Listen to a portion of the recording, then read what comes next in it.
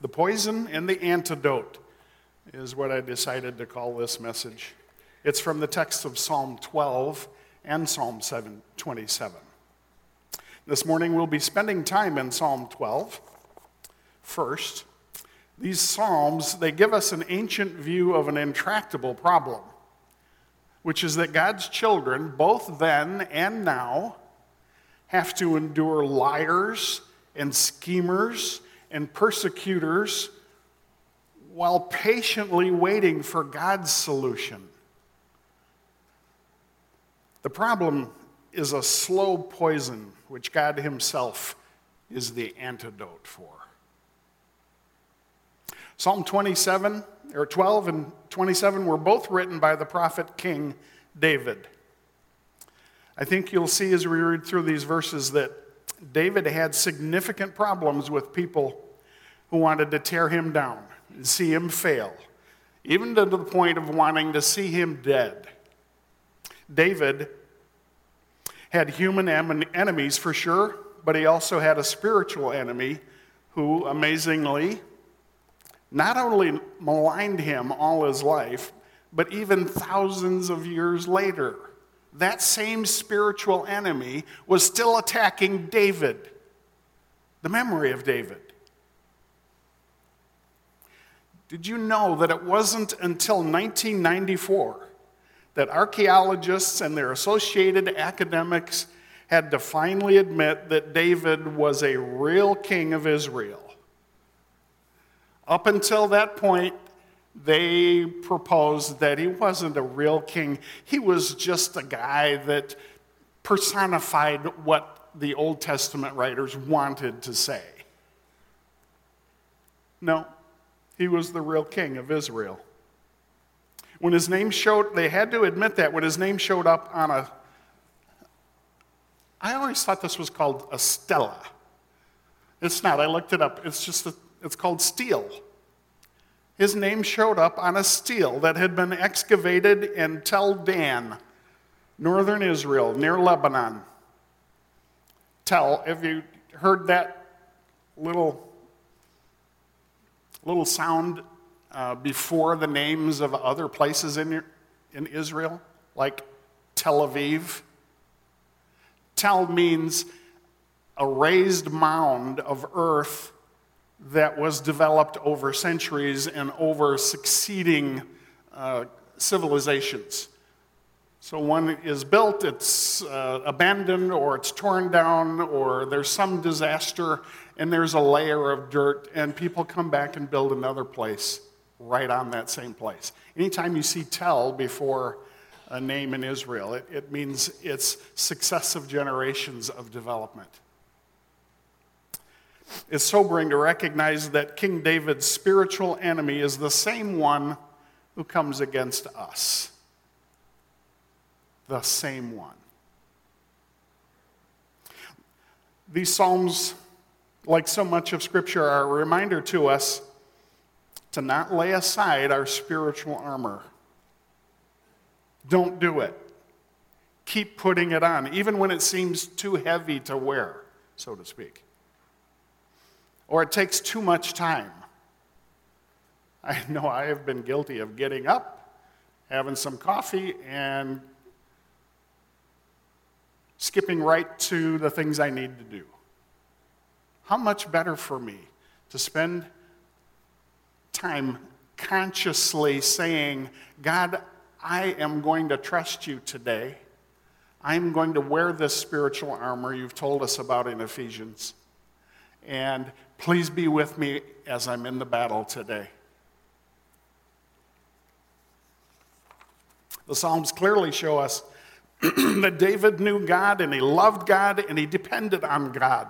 More importantly, God knew David and loved David and provided for David, even though he allowed him to go through difficult times. David's own sins caused him perpetual trouble. David, in some ways, is a guide for us. And in other ways, he's an example of what not to do, right? And yet, God loved him. I'll hope you think about this truth as you walk with Jesus this week. God knows you and loves you and is responsible for you all the way to your great homecoming and on through eternity. Not just getting there, but in all of eternity. God's taken responsibility for us. If you think that our book of Psalms now is a bit too long or a bit wordy, consider that it's the collected songs and praises of over 1,000 years. 1,000 years of the lives of the ancient Hebrews, 1400 BC to roughly 430 BC. 150 songs are not too much at all, especially since they each reveal and emphasize something about the character and sometimes mysterious ways of God, yeah? So let's look at Psalm 12. By the way, I'm using this really big Bible today because everyone knows the size of the Bible relates to the importance of the message. So let's begin with Psalm 12. Help, Lord, for the godly are no more. The faithful have vanished from among men. Everyone lies to his neighbor. Their flattering lips speak with deception. May the Lord cut off all flattering lips and every boastful tongue that says, we will triumph with our tongues. We own our lips. Who is our master? Because of the oppression of the weak and the groaning of the needy, I will arise, says the Lord. I will protect them from those who malign them.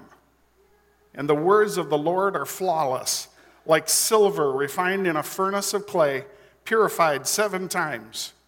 O Lord, you will keep us safe and protect us from such people forever. The wicked freely strut about when what is vile is honored among men.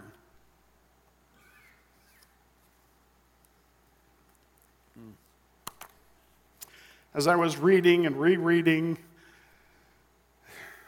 I read that psalm a lot in the last month. I quickly realized that we're saying things like this to ourselves and to each other in our own time. These are not just things that people used to say to each other, right? We haven't changed very much. These are ancient thoughts and current thoughts at the same time. And some might even say that man hasn't changed very much. Sure, our customs are different. Our clothes look different. Most of our technology is different, but our hearts are the same. And it's out of the heart. Verse 1. We still like to exaggerate and make a point, don't we? Help, Lord, for the godly are no more. Really? Are you sure about that? They exaggerated sometimes to make a point. It can seem like we're the only ones or the only few who are still following God.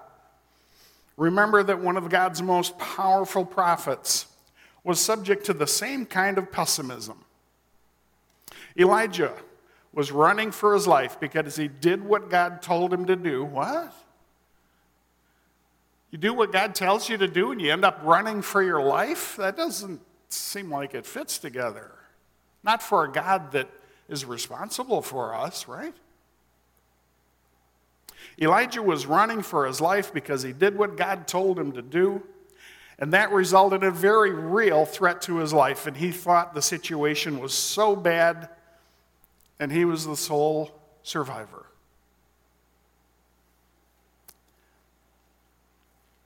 What was God's response to Elijah?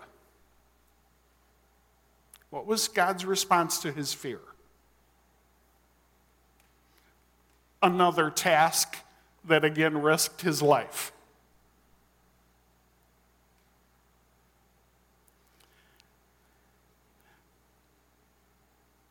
We can think fear qualifies us to not do things. We think that fear is an emotion that we need to pay attention to. We need to let it be the trump card. Oh, but I'm afraid, so I can't.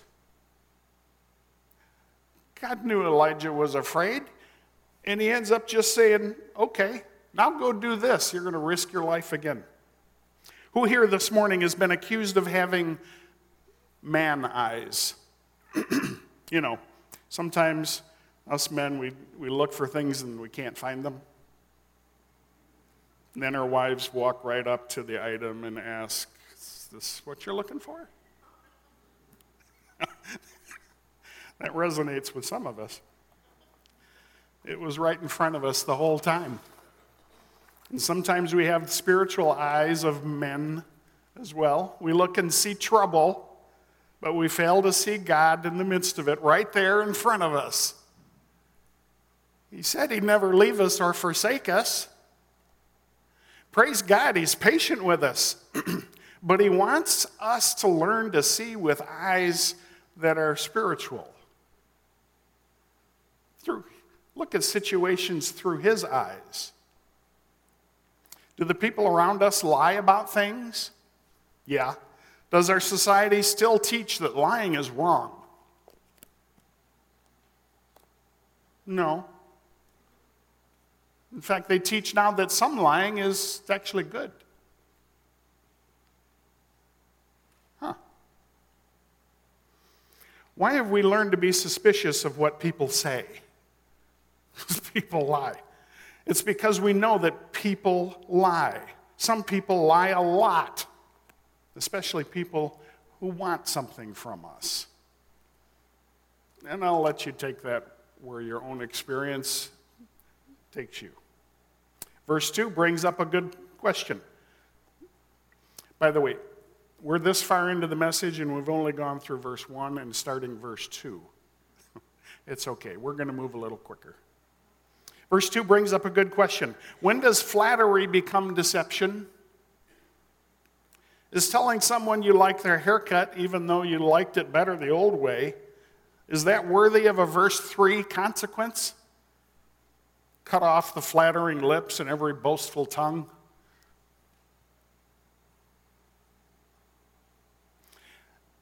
This is language that David is using to describe the powerful way that experiencing the lies of others has affected him. Obviously, we don't need to suggest we cut off people's lips. David's complaining that people use their prideful, arrogant mouths to manipulate and to deceive others, and he would like God to do something about it. It's frustrating, isn't it? When liars continue to lie? When deceivers get away with it? Man, it's frustrating. And we wonder, where's God? In verse 5, we hear God coming to the rescue of the weak and the needy. He says he will rise up and protect them. Then verse 6, David likens God's words to pure silver, no dross, no impurities. His word is completely trustworthy. In verse 7, you will keep us safe and protect us from such people forever. Forever. Do you see David here taking the long view? This is key to understanding God's promises. God always has the long view in mind. That's why we can seem to be continually in a place where God's not showing up. God's not protecting me. God has the long view in mind. Remember, you're His. He's taking you home. You don't have to endure this forever. We get to be with him. And there will be no end to his love and provision and protection. Praise God. We simply don't know all the details of any situation. God does. Elijah thought that he was the only one still serving God. And God tells him that there were 7,000 others. Well, he missed that by a few, didn't he? We don't have God's view. So he tells them, you're not the only one. By the way, I've got another job for you. God knows about the details of our lives and how they fit into his big picture. What can we be sure about? One thing is that he is ultimately and absolutely working for what is eternally best. I know the plans I have for you, right? Plans to ignore you and make fun of you when you fail. Oh, that's plans to prosper you and not harm you. God loves us. Verse 8 ends the song with the wicked freely strut about when what is vile is honored among men. Does that sound familiar? The things we look at and shake our head about and wish would go away have been around for a very long time. This is not the first generation to strut about and promote vile things. Some of the strutting about includes threats toward Christians. You see it on signs even. Should we be afraid? Absolutely not. We possess and have been personally changed by the gospel of Jesus Christ. The gospel, propelled by the love of God, is able to redeem any strutting heart that will receive him. God can soften the prideful heart. We know that God wants prideful hearts to be humbled. So we should be praying that prideful hearts, wherever they're found, even among us, would be humbled and transformed and washed clean through the faith in Jesus Christ. God's word is true. And we know that God is faithful to be with us and strengthen us in the moments of our distress and in the times of our own persecution. We remember what Jesus said. If the world hates you, know that it hated me before it hated you. If you were of the world would love you as its own. But because you're not of the world, but I chose you out of the world, therefore the world hates you. Well, that's not happy talk. But Jesus was in the habit of speaking truth. Be encouraged. Why? Because he has overcome the world. I'm not sure we fully recognize that he has overcome the world. Everything's been decided. He's playing the long game against his spiritual enemies. God is not worried about how it's all going to turn out. He will prevail, and we will prevail with him because he chose us out of the world and has brought us to himself. He wins, we win. In James chapter 3, God has likened the hateful words that fly off the human tongue to deadly poison. Timothy, James. But no man can tame the tongue. It is a restless evil full of deadly poison. I know you haven't heard that before, right? We do recognize, but we need to be reminded of it. It's a deadly poison.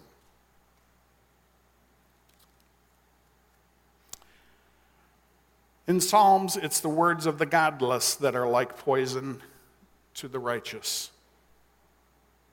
We all know that poison can harm and poison can even kill, and sometimes the outcome is dependent on the amount of time it has been in our system and how soon we get the antidote. When we're frustrated and hurt even by people's words and the lies that are told, should we wait to go to the Lord? Why let it fester in our system? Go get the antidote right away. Give it to the Lord.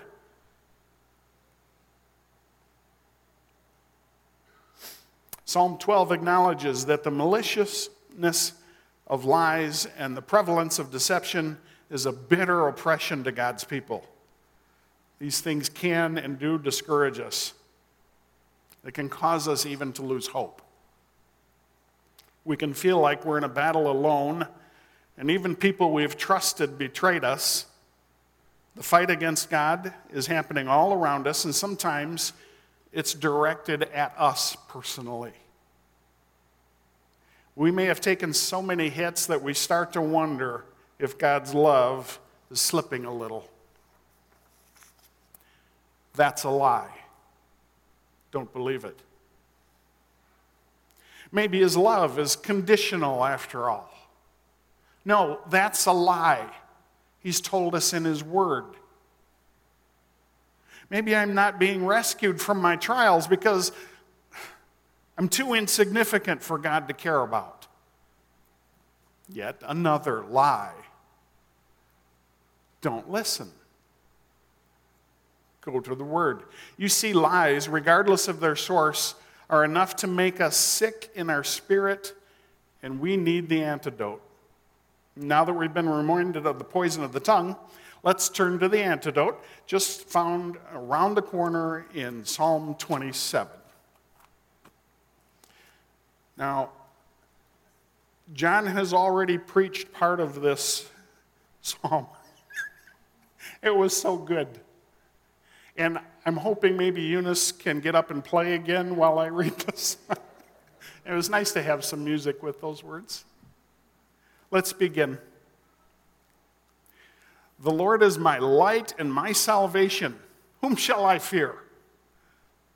The Lord is the stronghold of my life. What are strongholds for? Sometimes we think of a stronghold as bad. Oh, there's a stronghold of sin in our life. We keep fighting against it, but it's still there.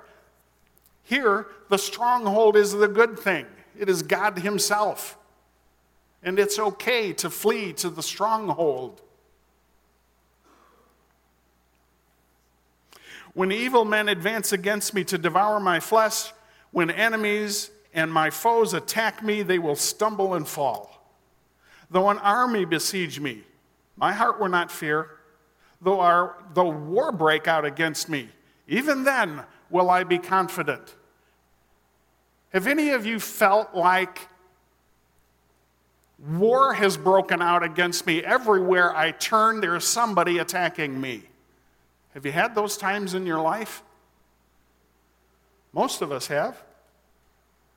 Even then, I will be confident.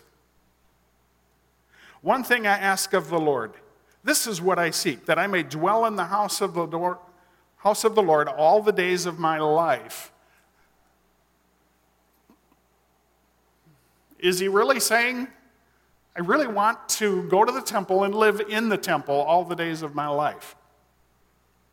Where is the house of the Lord? It is the place where he has taken up residence. And praise God for the church, he has taken up residence in our hearts. Spend time. Flee to that place where you know the Lord hears you because he's with you.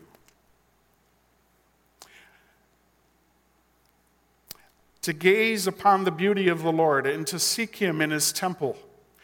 For in the day of trouble, he will keep me safe in his dwelling place. He will hide me in the shelter of his tabernacle and set me high upon a rock. Then my head will be exalted above the enemies who surround me, At his tabernacle I will sacrifice with shouts of joy. I will sing and make music to the Lord. Does that sound like somebody who's afraid? Hear my voice when I call, O Lord. Be merciful to me and answer me. My heart says of you, seek his face. Your face, Lord, I will seek. Do not hide your face from me, and do not turn your servant away in anger. You've been my helper. Do not reject me or forsake me, O God, my Savior. Have you ever approached God and wondered if he's going to answer you this time? Because you know what you've done. We don't deserve an answer. But that's not the God who loves us. Yeah, God wants us to stop and repent and follow after him, but he's always there to meet you. Though my father and mother forsake me, the Lord will receive me. Teach me your way, O Lord. Lead me in a straight path because of my oppressors. Do not turn me over to the desire of my foes, for false witnesses rise up against me, breathing out violence. I am still confident of this. I will see the goodness of the Lord in the land of the living. Our hope is not just to be in heaven one day. God's with us now. I will see the goodness of the Lord in the land of the living. Wait for the Lord. Oh, there it is. Be strong and take heart and wait for the Lord.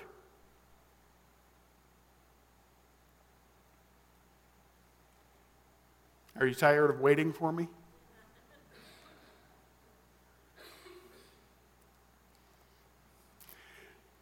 Am I?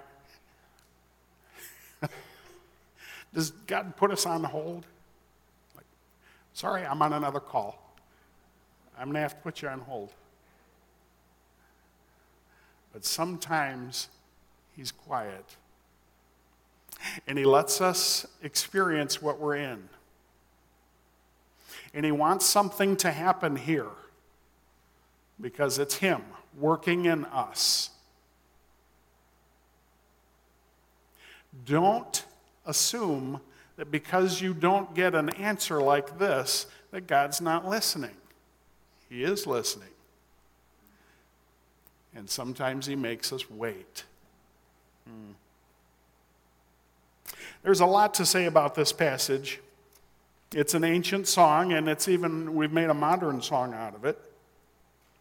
But it's so much more than a song. It's a declaration of truth. Another, this is who God is revelation. Or I've coined a word. It's a Godscape. We love to look at a landscape. The Psalms are full of Godscapes. It's another intersection where God meets us and allows us to perceive him and understand who he is. Okay, now there are several ways to inspect this psalm and look for its nourishment. With our remaining time, we're going to look through it looking for three things. Who God is, what the Lord will do, and what I can do. And remember, we're looking for an antidote to the poison. The poison of lies and falsehoods and misrepresentations and insincere flattery and verbal manipulations. The Lord is my light. That was an easy one. The Lord is my salvation. The Lord is my stronghold. The Lord is my helper. You can say every one of those to yourself every day, and it's still true. The Lord will keep me safe in his dwelling place. The Lord will hide me in the shelter of his tabernacle. The Lord will hear my voice when I call. The Lord will receive me. He'll allow me to dwell with him all the days of my life. So, Consequently, I will not fear. I'll be confident. I'll seek his face. I'll gaze upon the beauty of the Lord. I'll sacrifice with shouts of joy. I'll sing and make music to the Lord, even when things are not going well, because I know the truth. I'll be taught the ways of the Lord. I'll be led in a straight path. I'll see the goodness of the Lord in the land of the living. I will wait for the Lord. Be strong, take heart. Wait for the Lord. When we read this psalm, we might react with an, oh no, there it is. In this psalm, God saved the hardest thing for last. Wait on the Lord. We're not real good at that, are we? We don't live in a patiently waiting culture. We are in an I want what I want and I want it now culture. True? Child of God is on the other hand, is taught by God to patiently wait. How does he teach us that? It's not just reading. I got it. I can pass the test. I can answer that correctly. No, he's far more practical. He puts us in situations where we have to wait, and sometimes they're really uncomfortable. But he's teaching us. Some of us would rather walk across hot coals than have to wait. Yet sprinkled throughout Scripture is this idea of waiting. You may not be aware of this, but wait on the Lord has a close and constant companion. Her name is Trust, and she lives right next to the throne of God in every Christian heart. Making things even better, when wait and trust are together, Brother Peace comes and makes himself at home too. Sadly, worry is always trying to move in and kick all three to the curb. Worry will often hitch a ride with the Poison Brothers, lie and manipulate. Usually, lie and manipulate come just to visit and to try to take advantage. But worry's different. Worry tries to stay. You see, worry is part of the poison family too. Worry burrows in and actually tries to kill trust. Because then, wait on the Lord will be no more, and peace will be nowhere to be found. Thankfully, God himself is the antidote to the whole poison family. Listen to what Jesus said about worry to the assembled crowd there on the hill overlooking the Sea of Galilee. Matthew 6. Oh, I hope I marked this right. 6:27. He's talking to the people and everybody's excited. Wow, he is different. He speaks with authority. And he says, who of you can, by worrying, add a single hour to his life? Go ahead, raise your hand.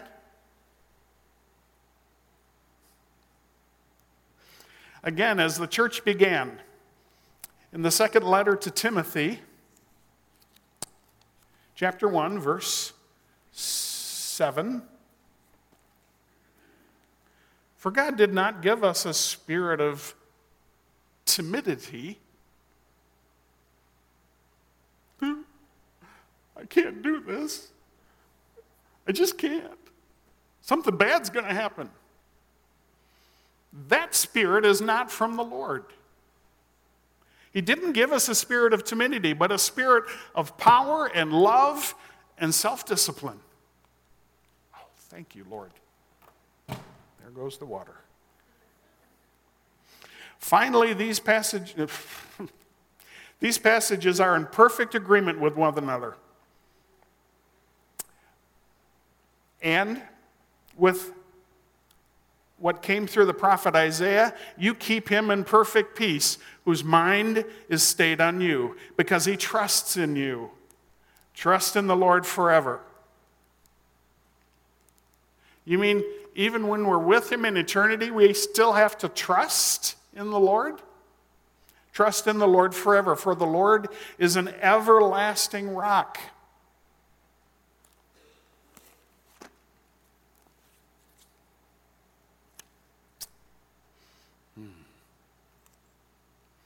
I'm out of time. Next meeting starts in 10 minutes. I hope you've been encouraged this morning to trust and to wait, knowing that God loves you. He's got the situation in hand. Can things get really hard? Yeah. It's okay. Trust in the Lord. I'd like to end today's message by praying the words of David from 1 Chronicles 29, 10 through 13. And I would like you to pray with me. David spoke these words before the congregation of Israel. And they're words that are appropriate for us. So would you stand, please? Is it up there? Let's, with an attitude of prayer, even though our eyes are open, let's pray this together. Blessed are you, O Lord, the God of Israel, our Father, forever and ever. Yours, O Lord, is the greatness and the power and the glory and the victory and the majesty, for all that is in the heavens and in the earth is yours. Yours is the kingdom, O Lord, and you are exalted as head above all. Both riches and honor come from you, and you rule over all. In your hand are power and might, and in your hand it is to make great and to give strength to all. And now we thank you, our God, and praise your glorious name. Amen.